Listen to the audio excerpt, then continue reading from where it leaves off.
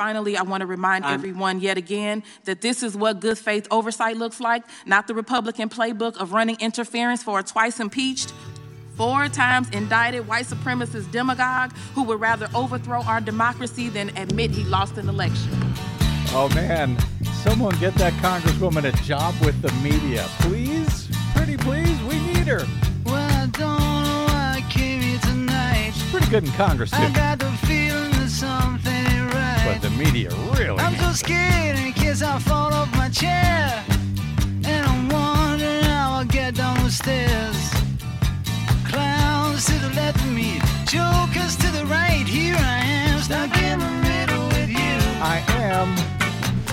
From Pacifica Radio in Los Angeles, this is the BradCast, as heard on KPFK 90.7 FM in LA, also in California in Red Bluff and Redding on KFOI, and Round Mountains KKRN, up in Oregon on the Central Coast on KYAQ, Cottage Grove's KSO, Eugene's KEPW, Lancaster, Pennsylvania's W News. We got some good news out of Pennsylvania. Maui, Hawaii's KAKU. In Columbus, Ohio on WGRN. Palinville, New York's WLPP. Rochester, New York's WRFZ. Down in New Orleans on WHIV. Out in Gallup, New Mexico on KNIZ. Concord, New Hampshire's WNHN. Good news there, too. Fayetteville, Arkansas's KPSQ, in Seattle on KODX, Janesville, Wisconsin's WADR, and Minneapolis, St. Paul's AM 950. KTNF. We also stream coast to coast and around the globe every day on the internets, on the Progressive Voices channel, Netroots Radio, Radio for Humans, NicoleSandler.com, Radio Free Brooklyn, No Lies Radio, Verdant Square Radio, Detour Talk, and most of your favorite podcast sites, blanketing planet Earth. I'm Brad Friedman, your friendly investigative blogger, journalist, troublemaker, muckraker, and all-around swell fellow, says me from BradBlog.com. Thank you very much for joining us. Desi Doyen, that was Cori Bush, yes. Was it, at the top there? Yes, it was. That was the hearing in the so-called, well, in the Judiciary Committee in the U.S. House, that hearing with Merrick Garland, Attorney General Merrick Garland, on Wednesday, in which they harangued and harassed him for all sorts of imaginary things that, guess what, we will not be covering on today's BradCast. Correct, and thank you. You're welcome. I see no reason to give more oxygen to all of that nonsense. Fox News will take care of it. They're fair and balanced, after all. Coming up shortly, however, the great Dan Froomkin, formerly of Washington Post, then HuffPo, then The Intercept, now of Press Watch, focusing on mainstream media and its many dangerous failures, will join us for some advice for American newsrooms, which they could really use right now. Yes. From both himself and from a bunch of other media critics and journalists and historians, on how the American media can and must correct course right now as we head into what Dan describes as, quote, another potentially cataclysmic election in 2024, arguably the most perilous in American history. That's all we'll be talking about. Anyway, first, voters... Nothing special. No, just nothing. Anyway, voters... some democracy news right off the bat here. Voters in New Hampshire and Pennsylvania headed to the polls for special elections on Tuesday as Democrats continued the pattern of winning in such elections that we have seen now time and again since the overturning of Roe v. Wade by the Supreme Court last year, and over and over and over again this year. Democratic candidates easily won special state legislative elections in both Pennsylvania and New Hampshire on Tuesday night, continuing the party's streak of strong performances in special contests, which is seen as a good omen for 2024 and giving Democrats a better chance of holding two critical swing state legislative chambers into next year. In New Hampshire, whose 500-member state house, yes, You heard that right, 500 members. That is the largest in the nation. In New Hampshire, Democrat Hal Rafter reportedly won a previously Republican-held seat northeast of Manchester, narrowing the Republican edge in the state house there to just one seat out of 500. 198 Republicans to 197 Democrats, with Democrats heavily favored for another special election scheduled for November, meaning the party could soon split control of the chamber and break the GOP trifecta controlling state government in the otherwise narrowly divided state.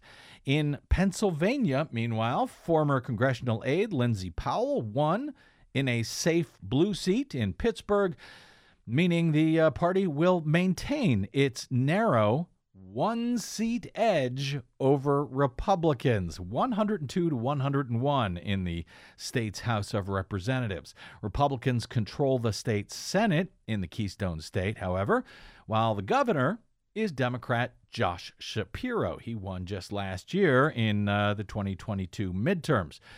Both races in Pennsylvania and New Hampshire continue not only a trend of Democrats winning in special elections since the Supreme Court's Dobbs decision overturned Roe v. Wade last year, but a trend of Democrats overperforming both President Joe Biden's 2020 results and the results of the 2022 midterms in special elections so far this year.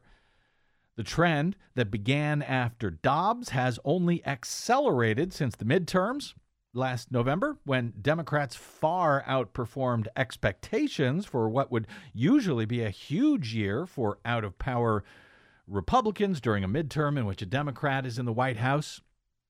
For instance, former President Donald Trump narrowly won the New Hampshire district in 2020. The Democrats won on Tuesday night, with the Democrat Rafter beating the GOP nominee, Jim Gusofsky, by a remarkable 12-point margin, 56 to 44.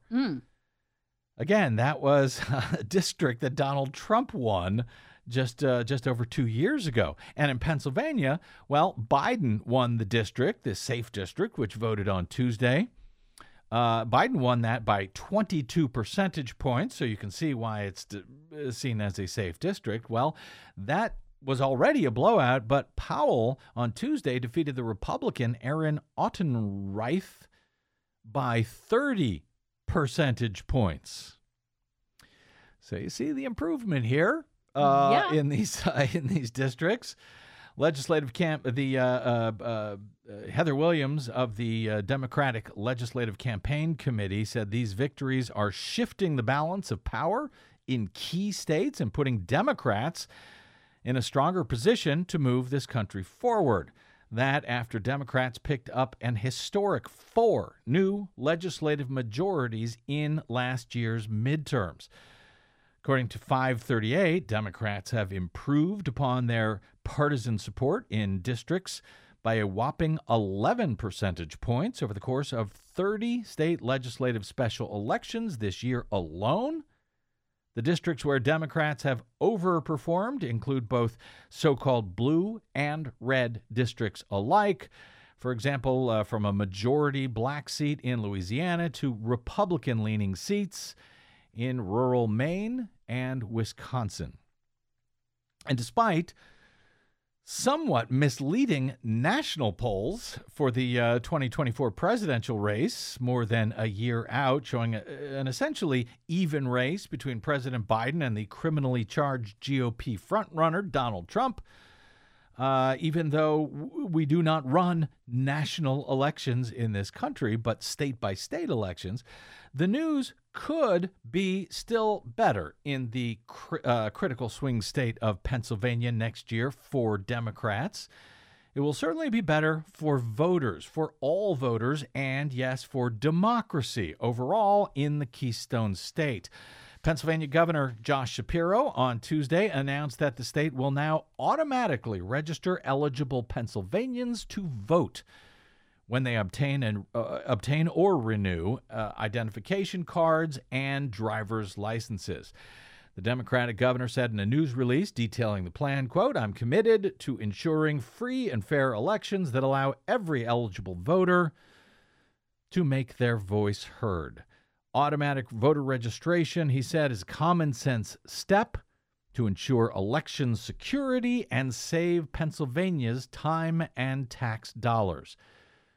23 mostly Democratic-run states, plus Washington, D.C., have now enacted some form of automatic voter registration, according to the National Conference of State Legislatures.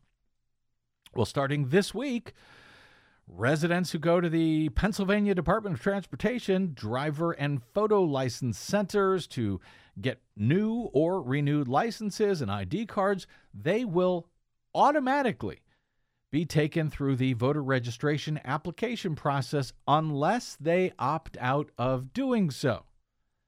Why anybody would want to do that, by the way, just because you're registered to vote doesn't mean you have to vote. You could be registered to vote and then just not go vote. So why would you want to opt out of doing so? Yeah, you got an idea? That makes no sense whatsoever. But the good thing about doing it, say, at the DMV, is that there is an official there who is checking your identification to make sure that you are eligible to vote. There you go. Now, the governor's office has said that previously eligible voters had to take additional steps in order to opt into the voter registration process. And why is that? Well, because voter registration has, for decades in this country, been made as difficult as possible, longer than decades. It's been made as difficult as possible by those who oppose democracy and government of, by, and for the people. Plain and simple. That is it. That's the only reason why it's so difficult in so many states around the country to register. It's why we have a registration system at all, frankly. And with all of the various nightmares in our country and in our electoral system in recent years, automatic registration, as we've seen in many states now, is one of the very real upsides that easily allow more participation in the small d democratic process, no matter which side of it you consider yourself on. But of course, that's why so many neo-fascists and authoritarian Republicans tend to oppose automatic voter registration. But not all of them. Quote, "The voter is already in a state government facility with their identification documentation in hand, and they will have their picture taken and sign their name electronically." That, according to Pennsylvania's Secretary of the Commonwealth, Al Schmidt, a Republican who was nominated to the job by the Democratic governor, Josh Shapiro. Having all of that happen at the same time, said the Republican Schmidt, means the verification process is extremely secure and makes the registration process more efficient. Something else you would think that Republicans would be in favor of. You know, it's conservative, efficient, saves time and money for everyone. Pennsylvania House Republicans, however, bristled at the Democratic governor's actions, saying this should have been done via the legislature instead, which, of course, by the way, has not done so for years, when they certainly could have. Republicans controlled both houses for a long time. They didn't do it. Quote, "This unilateral action on the eve of what is likely to be a hotly contested and close election will cause many Pennsylvania voters to continue to question the security and the results of our system," promised House Republican leader Brian Cutler, again, who could have applauded the move to a more small d democratic system and access to the polls to residents, to all residents in his state, including Republicans. Instead, he chose to use this pro-democracy effort to, yes, undermine confidence in democracy.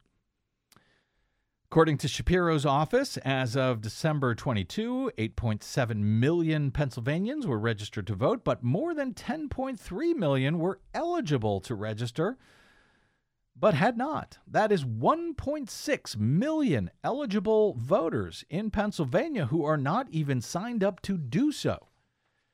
in a state where Republicans still control the Senate, but the House is controlled by Democrats by one single seat. Democrats won a whole lot of elections in 2022, notes Washington Post Greg Sargent, in no small part on their vow to strengthen and defend democracy. But if they hope to turn the issue into a sustained political winner, they have to deliver on that promise by showing voters what a pro-democracy governing agenda actually looks like. Sargent argues that Governor Shapiro's move is exactly that. Shapiro told Sargent, quote, "I see voter participation as key to strengthening democracy," noting that he's committed to ensuring free and fair elections and making sure every eligible voter can make their voice heard. The change, notes Sargent, could be dramatic, and all of this has the makings of an important experiment, he writes. Perhaps no Democrat campaigned as aggressively in defense of democracy in last year's midterms as Shapiro did. As the state attorney general back in 2020, he fought Donald Trump's efforts to reverse his loss. That would be to try to steal the state. And in 2022, the year that Shapiro was elected, he vowed to use the governorship to prevent a future stolen election, parlaying all of that into a landslide victory over the far-right ultra-MAGA opponent, Doug Mastriano, who I hear is running for the U.S. Senate in Pennsylvania this year. I'm all for him. In Pennsylvania, the state GOP continues to elevate election deniers to positions of local importance, writes Sargent, in effect feeding doubts about the state's voting system itself. If automatic registration can make the voter rolls more accurate and make the system of enrollment and registration more efficient and user-friendly, that could make voters less susceptible to that sort of MAGA demagoguery, writes Sargent. This is why those who win elections by vowing to protect democracy should deliver on a broader pro-democracy program, he says. In Minnesota, Democrats who gained ground at the state level passed such a package earlier this year. Such policies, which include expanded early voting, same-day registration, no-excuse absentee voting, are all designed to make election systems more functional and inclusive for all parties. Republicans, by contrast, at the state level, Sargent notes, have been gerrymandering, restricting ballot access, manipulating the rules of political competition for decades. But Trump has exacerbated those tendencies. Right now, Republicans in numerous states are responding to recent election losses by supercharging anti-democratic, anti-majoritarian tactics, even though evidence is mounting that people are growing accustomed to voting in defense of democracy. Writes Sargent, offering a concrete pro-democracy agenda is a good way for Democrats to keep reinforcing that positive dynamic and keep putting MAGA on the defensive, which is hard to disagree with. Of course, merely saying so, merely supporting automatic voter registration for all potential voters of any party or no party at all, that might be one of the things that journalists might be accused of being partisan for merely being in support of broader democracy. Mind you, the process does not make it any more easy or difficult for any particular party to register voters. It makes it easier for all voters. But we have arrived at a point in this country where being pro-democracy is somehow tied to being pro-democratic party, which should, in fact, tell you quite a lot about where the Republican Party has now ended up in this country. That's why I have characterized the upcoming elections next year as not so much a contest between Democrats and Republicans, but between democracy and autocracy.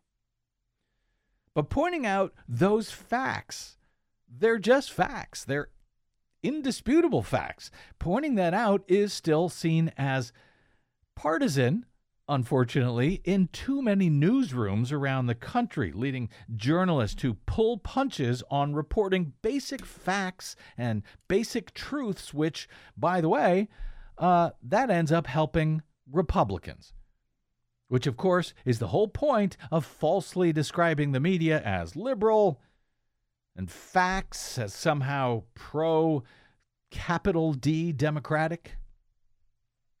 Unless and until the U.S. media find a way to impart these cold, hard facts to the American people and get over their long, dumb contagion of being called partisan when they are simply reporting facts, and they stop trying to level a decidedly unlevel playing field by both sidesing their coverage, which is ultimately a favor to an increasingly authoritarian Republican Party, this nation remains at grave risk, and the world along with it.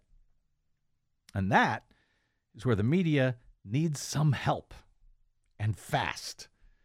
We've got some. Longtime journalist and press critic Dan Froomkin is here with some of that, and not a moment too soon. That's next on the BradCast. I'm Brad Friedman.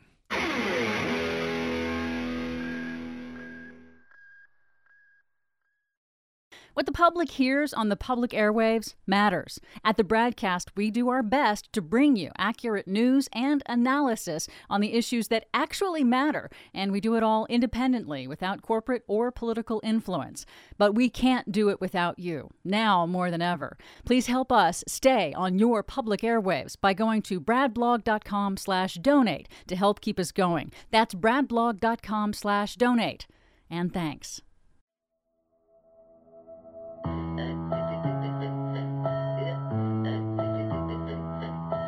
I need some good news, baby. Feels like the world's gone crazy. Give me some good news, baby. Give it to me. Give it to me. Yes, please do. We could use some good news, and I don't mean just good news like good news. I mean good news like good news, as opposed to bad journalism. Welcome back to the BradCast. Brad Friedman from bradblog.com. Yesterday on the program, I briefly cited some new polling out from Harvard University and the Harris poll, which found that voters are essentially evenly divided when it comes to the GOP's ridiculous and evidence-free impeachment inquiry of President Joe Biden. Given the extraordinary lack of evidence tying Joe Biden to any high crime or misdemeanor related to any of his son Hunter Biden's questionable business dealings, despite a 5-year investigation by a Trump-appointed DOJ prosecutor, along with an IRS investigation over those same years, and some 9 months of congressional probes in 3 different GOP-led U.S. House committees to date, finding, and to be clear, finding zero evidence of any wrongdoing by the President of the United States. Given all of that, it is remarkable that any survey of the American people would find that voters are divided on whether Joe Biden's conduct was somehow worthy of an impeachment inquiry. Nonetheless, the new survey out this week finds voters just over 1 year out from the next presidential election are evenly split, 50-50, on whether the new impeachment inquiry, announced unilaterally last week without a House vote or debate by Speaker Kevin McCarthy, actually raises legitimate questions about Biden's conduct or is mostly politically motivated. The American people are 50-50 on that. Those numbers, which frankly should be alarming to both Democrats and media alike, after all, it is their job to inform the American people as to what is really going on in both their dysfunctional government and faltering democracy.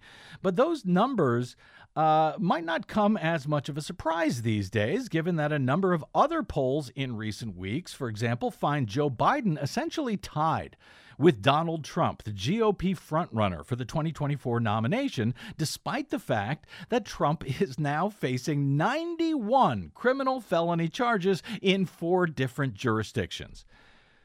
No matter what you may think of Joe Biden's age or an economy which is doing very well, at least on paper, with record low unemployment, falling inflation numbers, if not in real-world perceptions by many Americans who see food prices still high, gas prices surging again, and spiked interest rates on home mortgages, no matter what you may think, it's remarkable to think that the American people are pretty much, halvesy on whether they would prefer a president who competently helped us out of a worldwide pandemic, restored sanity to the White House, and has shepherded a plethora of progressive legislation through a bitterly divided Congress during his first term of office, or the guy who tried to steal a presidential election, overthrow the U.S. government by fostering an insurrection, stole thousands of highly classified national documents upon leaving the White House and refused to give them back, and who is now facing 91 criminal counts for all of the above.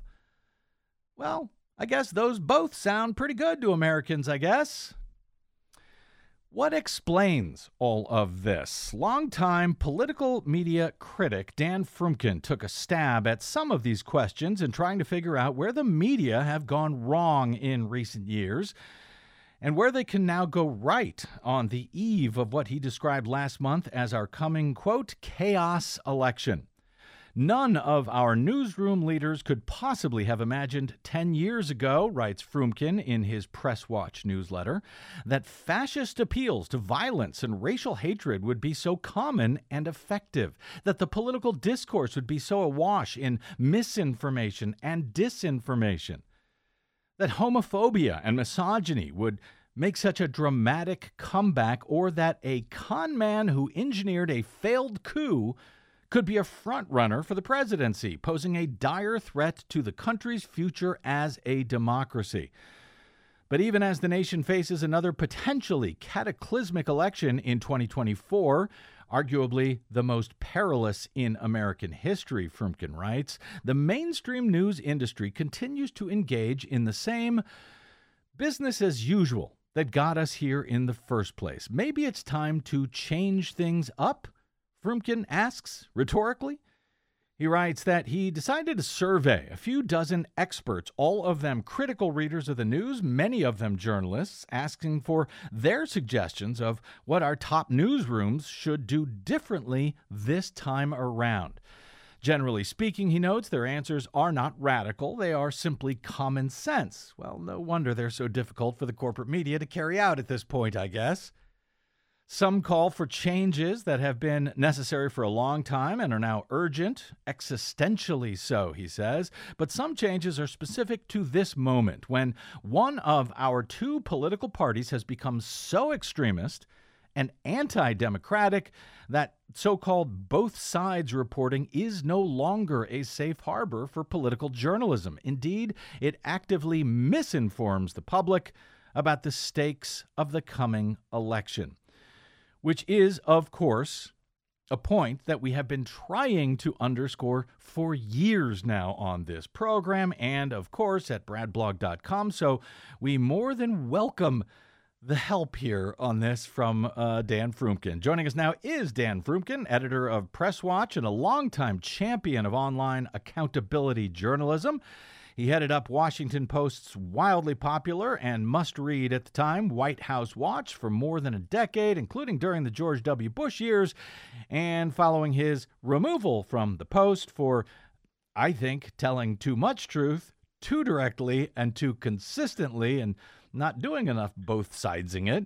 Froomkin went on to write for Huffington Post, The Intercept, the Neiman Foundation's Watchdog Project, and now via the nonprofit PressWatchers.org newsletter with his motto, quote, I afflict comfortable journalists. So, Dan Froomkin, great to have you back on the BradCast, my friend. Well, thank you. Hi, Brad. How are you? Well, given everything that's going on, I'm okay, I guess. Yeah, I've always said the Trump presidency was the death of small talk. How are you? Really? Well, yeah. God, where do I start? Yeah. Right? Don't ask. Anyway, Dan, you spoke a lot to a lot of fantastic folks in this piece, and even asked readers to share the piece with folks who might be in leadership positions in American newsrooms. And I want to talk about some of the specific advice that journalists and historians and so forth shared in a bit, but I want to begin in a broader terms, bouncing off some of the polling that I referenced in the intro. The Democratic Party in the White House is itself no doubt responsible for no small part of what I see as wildly off-base understanding of facts by the American people. And yet, I still come back to the media when I see those 50-50 poll numbers because ultimately it feels like their failure. Ultimately, it seems like it's their job, our job, if you will, to inform the American people about what is true and what is false. And clearly, they are not succeeding, Dan. Am I right, or am I underestimating the responsibility of the political parties, in this case Democrats, at getting their own message out and their own accomplishments out to the American people? Well, I think a lot of the members of the Washington Press Corps would say that it is the Democratic Party's fault. But I agree with you. It's not the Democratic Party's job to correct misinformation. It's the Democratic Party's job to make its Democratic arguments, and the Republican Party to make Republican arguments. And it's the press's job to come in and say this is in fact correct, and in an environment now where there are so many untruths flying around, saying this is just not the case. And instead, what you have is exactly what you talked about in the intro, this ridiculous cycle that I keep seeing, which is that the media basically underinforms people about what's going on. And then when the polls come out showing that they're underinformed, they write a big article about saying, hey, the people are terribly underinformed. Yes. Yeah, it's just like a self-reinforcing feedback cycle. Right. And, I think that the origin story here really is key, because it goes back to the day that Trump won the 2016 election. And nobody in the news business expected that. I mean, the people forget that. Nobody expected that to happen. And so they weren't prepared, and they didn't really change. And that was a moment when they needed to change, and they didn't. And ever since then, it's been a moment for them that they need to change, and they won't.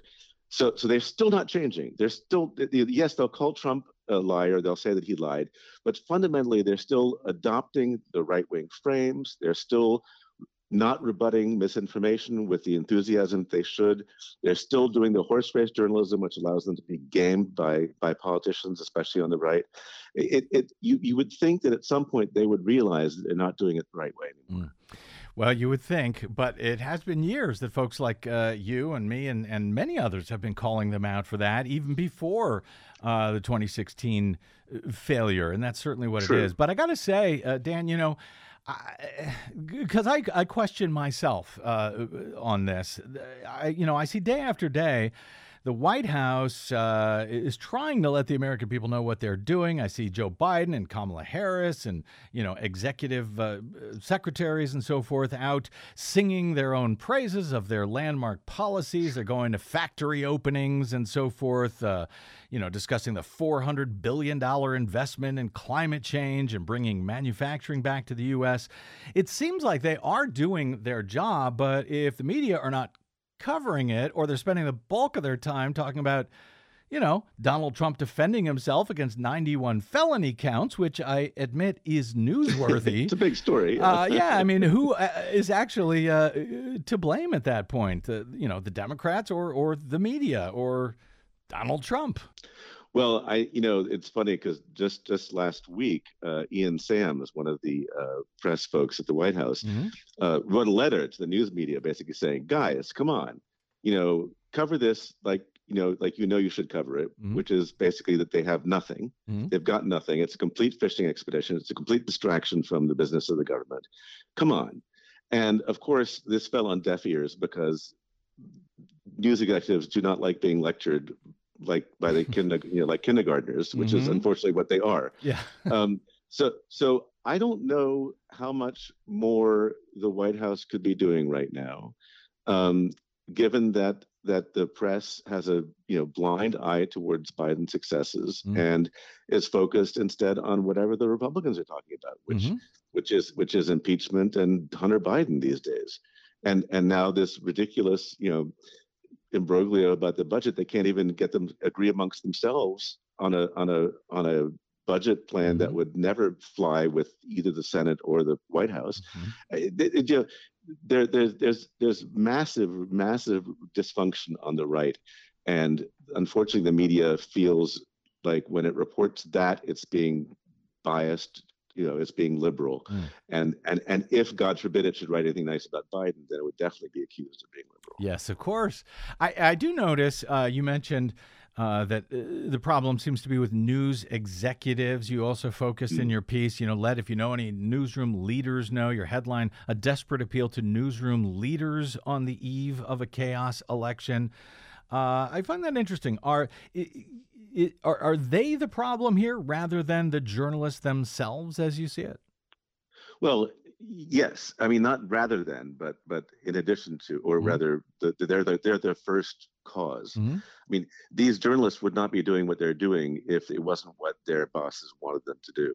I mean, somebody asked me the other day, is this the debacle of the interview that Kristen Welker did with Donald Trump? Is this her fault? And I was like, well, yes, but she was clearly sent in with instructions. And I'm sure she followed them, because that's what the stars do. I mean, the stars in our media firmament got there not necessarily out of talent, but because they did what their bosses told them to do. So yeah, I don't think that any of these folks could unilaterally say, I'm going to start writing differently, or I'm going to start, doing my job differently. I think that it's a question of the corporate cultures within their newsrooms. And that interview with Kristen Welker was pre-taped.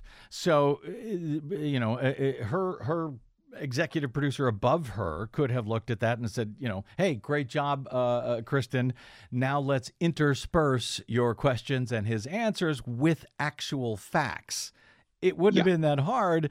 And, again, I think that's ultimately the responsibility. I know if it was at Brad Blog, if a journalist, a reporter came to me with a story and I thought, well, it was good, but it needs this or that, it would ultimately be my responsibility to make sure that got added to the story, before publishing it at my site. And it was a tremendous missed opportunity, because precisely because it was taped, they had that ability, and them not choosing to do it is a very significant choice. Let's jump into some of the specifics here that you go through, and it's a long piece with a lot of great feedback from a lot of really talented journalists and historians and so forth, some of whom we've had on the show over the years. But let's go to so I'll link to that so you can get the full story, but we'll go to some of these items starting right at the top.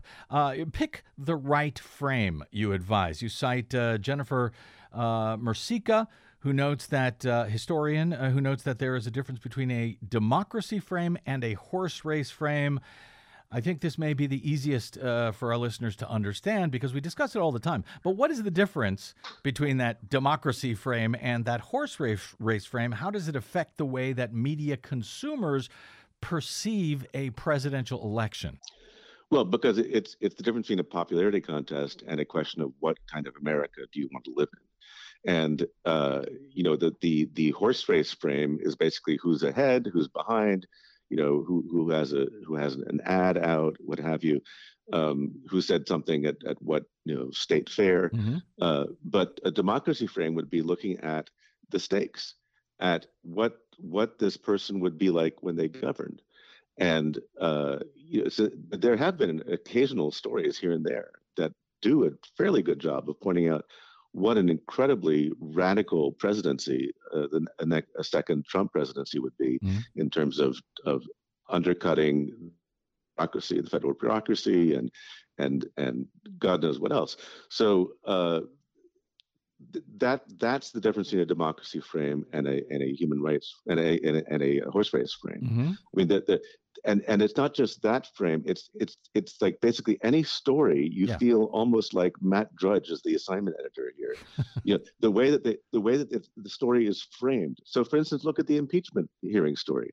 The story is framed as, here's what happened at today's impeachment hearing, instead of, what the hell are we doing having an impeachment hearing right. when there's absolutely not a shred of evidence to suggest that there's anything there?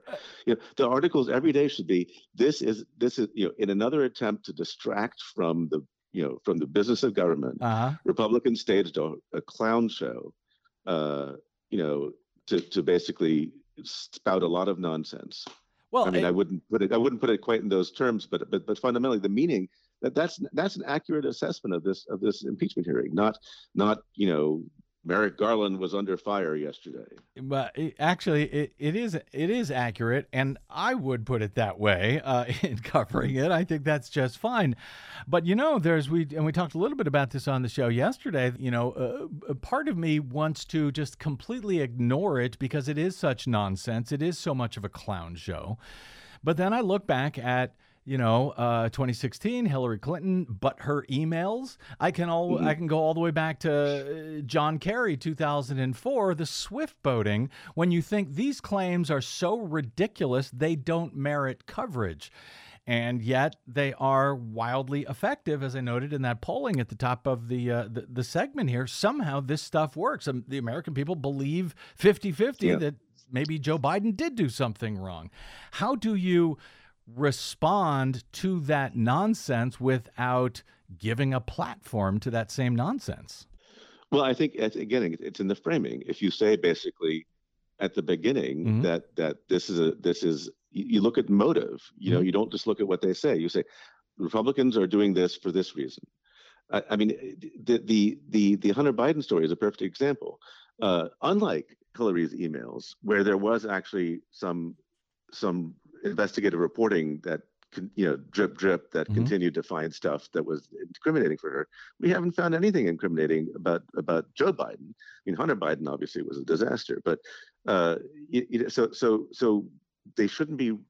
Yes, they should be covering this stuff, but they should be covering it in the context of that this is an attempt to distract. That this is not the business of government right now. We have things to do, and we have crises to face. And the solution would be for these newsrooms to not just follow the agenda of the Republicans, but to set their own agenda and to say, look, here are the problems facing this country. Let's see who's trying to solve them, and what are they doing about it, and who's blocking that.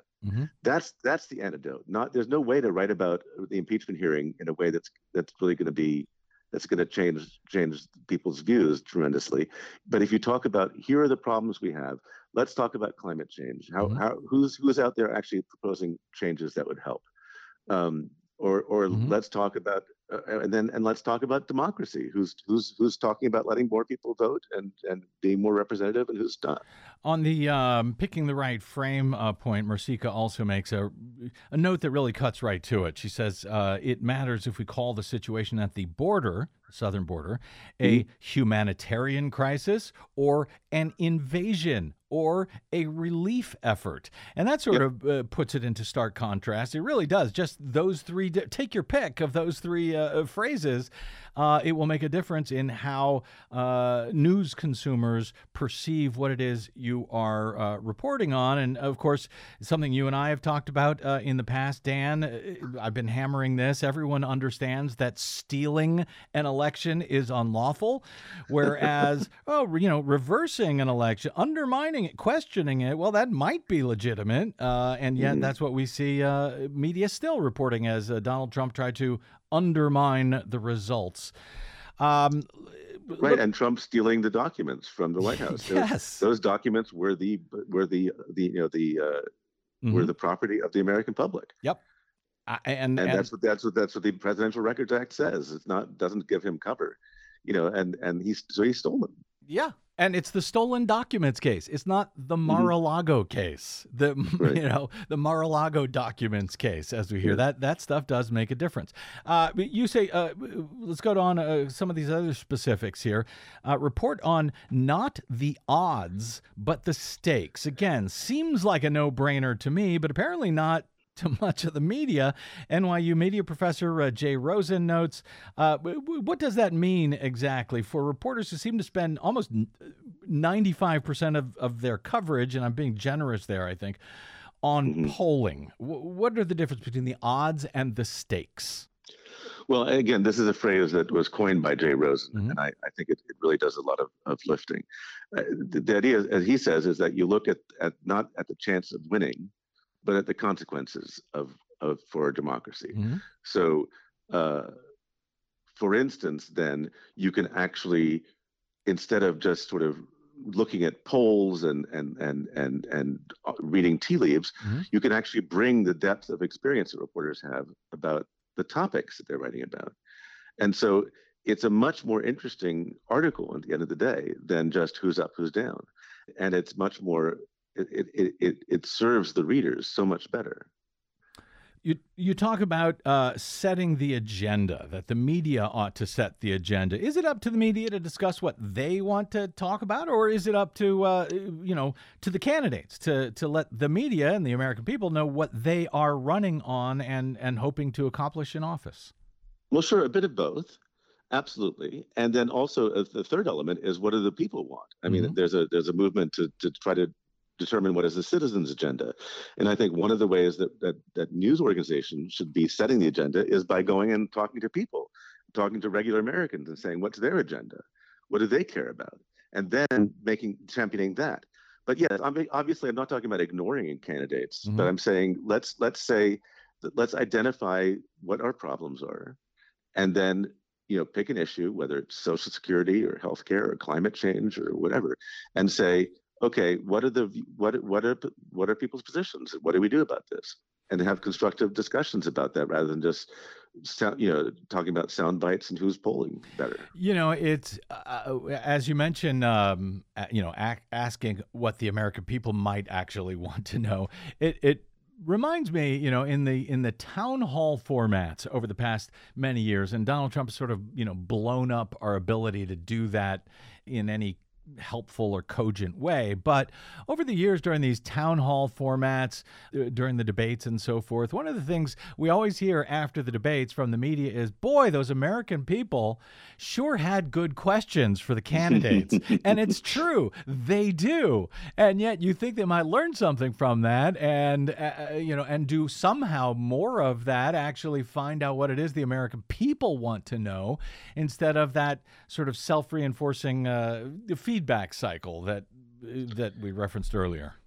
Yeah, no, and it's a function of sort of your average political reporter barely gets away from behind their desk anymore. It doesn't actually go talk to people. You write about the importance of context. You cite Joanne Lippman, Gannett's former chief content officer. They publish USA Today and hundreds of other local newspapers.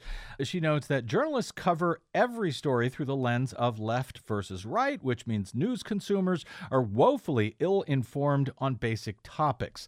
Bidenomics, she says, has been quite successful, for example, but most people wrongly believe the economy is in the toilet.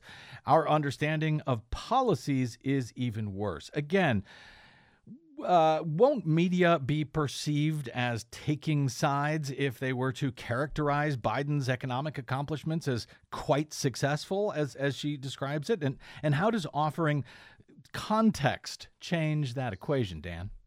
Well, let's just say, for instance, that Bidenomics has been successful. Then wouldn't reporting that it was be accurate and not taking sides? I mean, yes. I know it's kind of a thought puzzle there. That's right? crazy talk, Dan. Yeah. Every time the job numbers and stuff came out, you would see news organizations saying, "Yeah, they look good, but but we're really headed for a recession." I mean, there's a complete pessimism about anything that Biden does, and it infects the coverage. And I understand reporters not wanting to be boosters, and they shouldn't be boosters, but they should be accurate, for the love of God. And they should put things in context. My favorite advice in that section was from Jim Fallows, who was one of the great giants of journalism, who says, "Read some goddamn U.S. history." He says. Yes. Let's talk about what not to do. One piece of advice, also from Joanne Lippman, is, quote, "Stop getting sucked into culture war sound bites that are simply meant to inflame and get coverage." Now, of course, I agree, but that so-called culture war, Dan, has now become legislation, law in many places. Abortion has been banned. Books are being removed from libraries. Teachers are being censored by the government and threatened with firing or worse for simply talking about sexuality, race, gender, etc. How do you correctly cover those culture war issues without sharing one entire side of the issue as purposely inflammatory as it may be? Well, I think that, one thing I was thinking about this yesterday. One thing that you don't get much is coverage of the positive sides of pluralism. I mean, I think that that as the country gets more and more steeped in a certain state, certainly in homophobia and misogyny and virulently, violently anti-trans behavior and so on, we need to actually, as the media, remind people of what America is, which is ideally a pluralistic country where differences are appreciated, not demonized. So I think there's a whole message that's missing from this. Beyond that, yes, of course we have to cover it, but you sort of do the equivalent of the truth sandwich. The truth sandwich is when you cover a lie, you say, here's what's true, here's what they said that was a lie, and here's again what's true. What you do is you say, people have a right to exist. Look at what they're doing in Florida, and then go back to the joys of pluralism. I mean, it's about the framing. If you just let these people, you start with, here's what they did, here's why they did it, here's more why they did it, and then here's a Democrat saying it's not a good idea. That's not very good coverage at all. But that's what we see time and time again. You and I want to get to one other story that you wrote last week. So last question for now on this issue of advice to newsroom leaders. You have a section here called "Defend Yourself," which I kind of want to read as, for God's sakes, man, defend yourself. Journalism itself, you note, is under attack. How should journalists themselves be pushing back on that attack? But doesn't that place them themselves at the center of the story? And isn't that what, as Jay Rosen would say, the view from nowhere journalists, they're not supposed to be inserting themselves? How are they supposed to push back on that attack? Well, you don't just broadcast the attack. You put it in context. You say, here's why. Here's the role that journalism plays. Here's what we do as journalists, and here is why it's engendering this incredible hostility. I think that's a hell of a good story. So you tell it. I mean, you don't contribute to basically the undermining of your own legitimacy, as one of the people I talked to said. That's the fact is that this is the way authoritarian regimes start their march to authoritarianism, is they undermine independent media. That is almost always the very first step. So that's saying these people are attacking us, and not like boo-hoo, but this is what authoritarians do. Dan, you also, I want to hit this before I let you go, wrote a piece with some advice for CNN, who I think needs a lot of advice these days, Dan. Its headline, CNN should become the anti-Fox pro-truth network. You write, in a media environment awash in malignant misinformation, there is an obvious open path a revived CNN could follow under new CEO Mark Thompson. It is to rebut the lies as enthusiastically and entertainingly as Fox and others spread them. So I call on CNN to relaunch itself as the anti-Fox. But Dan, as I am told, though I disagree, isn't MSNBC already the anti-Fox? I don't think so. I think that it doesn't actively rebut the misinformation the way that it does. It sort of ignores it too much. And I think to some extent it actually is a little bit more of sort of left-wing propaganda as a contrast to Fox and right-wing propaganda. I don't think it's anywhere. It doesn't pervert information. I mean, the parallels are very, I don't want to stress that too much, because MSNBC is not the Fox of the left. Right. It helps Fox to describe MSNBC as the Fox of the left. Yeah, I mean, Fox does not adhere to basic journalistic values. MSNBC does. But I don't know that it has adopted this notion of, we're going to explain and show what Fox is lying about. So, and I don't think that for the largest part, they have much fun doing it. This is a hell of a story. Yeah. I mean, you've got people who are just lying their asses off on a daily basis. And actually, in some ways, it reminds me of Jon Stewart's The Daily Show. That was popular for a reason, because he joyfully called out the lies. And I think you can do that as a news show, becoming, you can do it entertainingly. Yeah, no, you can. And as you describe it in your piece, the CNN I have in mind would identify what the public misunderstands the most and throw everything they've got at helping the public understand it better. This CNN would actively invite viewers who aren't news junkies and who may be low information voters to come in and get better informed. Well, there's an idea. This CNN wouldn't be partisan, but it also wouldn't be afraid to be perceived as partisan. I think that's really important. You write, it's sadly true that modern Republican Party has become so deceitful and divisive that taking a pro-truth, pro-pluralism stand is inevitably appears partisan to some. And then you add, did I mention this CNN would be fun? Anchors and reporters could revel in calling out the preposterous fabrications of Fox and other right-wing news sources. They could also mock the rest of the elite media for both-sidesing issues that are ultimately asymmetrical and for being afraid to say what they know to be true. Boy, I don't know if I like that idea, Dan. It sounds like CNN would be stomping on the BradCast ground here if they did that. I don't know. I think a little competition would be healthy. It probably would. All right. Well, that is your slogan, after all, afflicting comfortable journalists. So thanks, Dan. Dan Froomkin, you can find his, and you should read this piece. It's detailed with some great advice from some great historians and journalists. Headlined, A Desperate Appeal to Newsroom Leaders on the Eve of a Chaos Election. And, of course, I'll also link to his article about CNN as well. You can find all of that at presswatchers.org. And I think, Dan, you're no longer on Twitter, but you're over there on Mastodon. Is that right? No, I'm still on Twitter. I'm embarrassed, but it's still the best place for media criticism. To be heard and to speak about media problems. It's terrible. I hate it. It is terrible. Shame on you, Dan. You can find him over at Twitter at Simply Froomkin. Dan, always great speaking with you, my friend. Look forward to doing it again soon. Okay, you take care, brother. Thanks, brother. All right, we've got to get out. But Yes. Desi Doyen, I'll tell you, one of the downsides of this sort of a criticism of the media is that it also allows them to say, well, the Republicans say we're doing a terrible job. The progressives and Democrats are critical as well. I guess we must be doing something right. And of course, that is nonsense. That's not how facts work. I can't believe you're going to start holding the journalists to reporting facts and worrying about that sort of thing. Anyway, we've got to get out.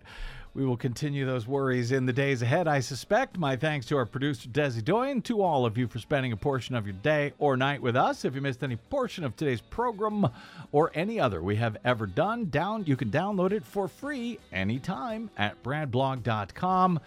That is made possible by those of you kind enough, thoughtful enough, generous enough to stop by bradblog.com/donate to help us stay on your public airwaves and keep telling the truth. Drop me email if you like. I'm bradcast@bradblog.com. On the Facebooks, Mastodons, and yes, site formerly known as Twitter, you will find me at The Brad Blog. See you there. Until we see you here next time, hopefully tomorrow, I'm Brad Friedman. Good luck, world.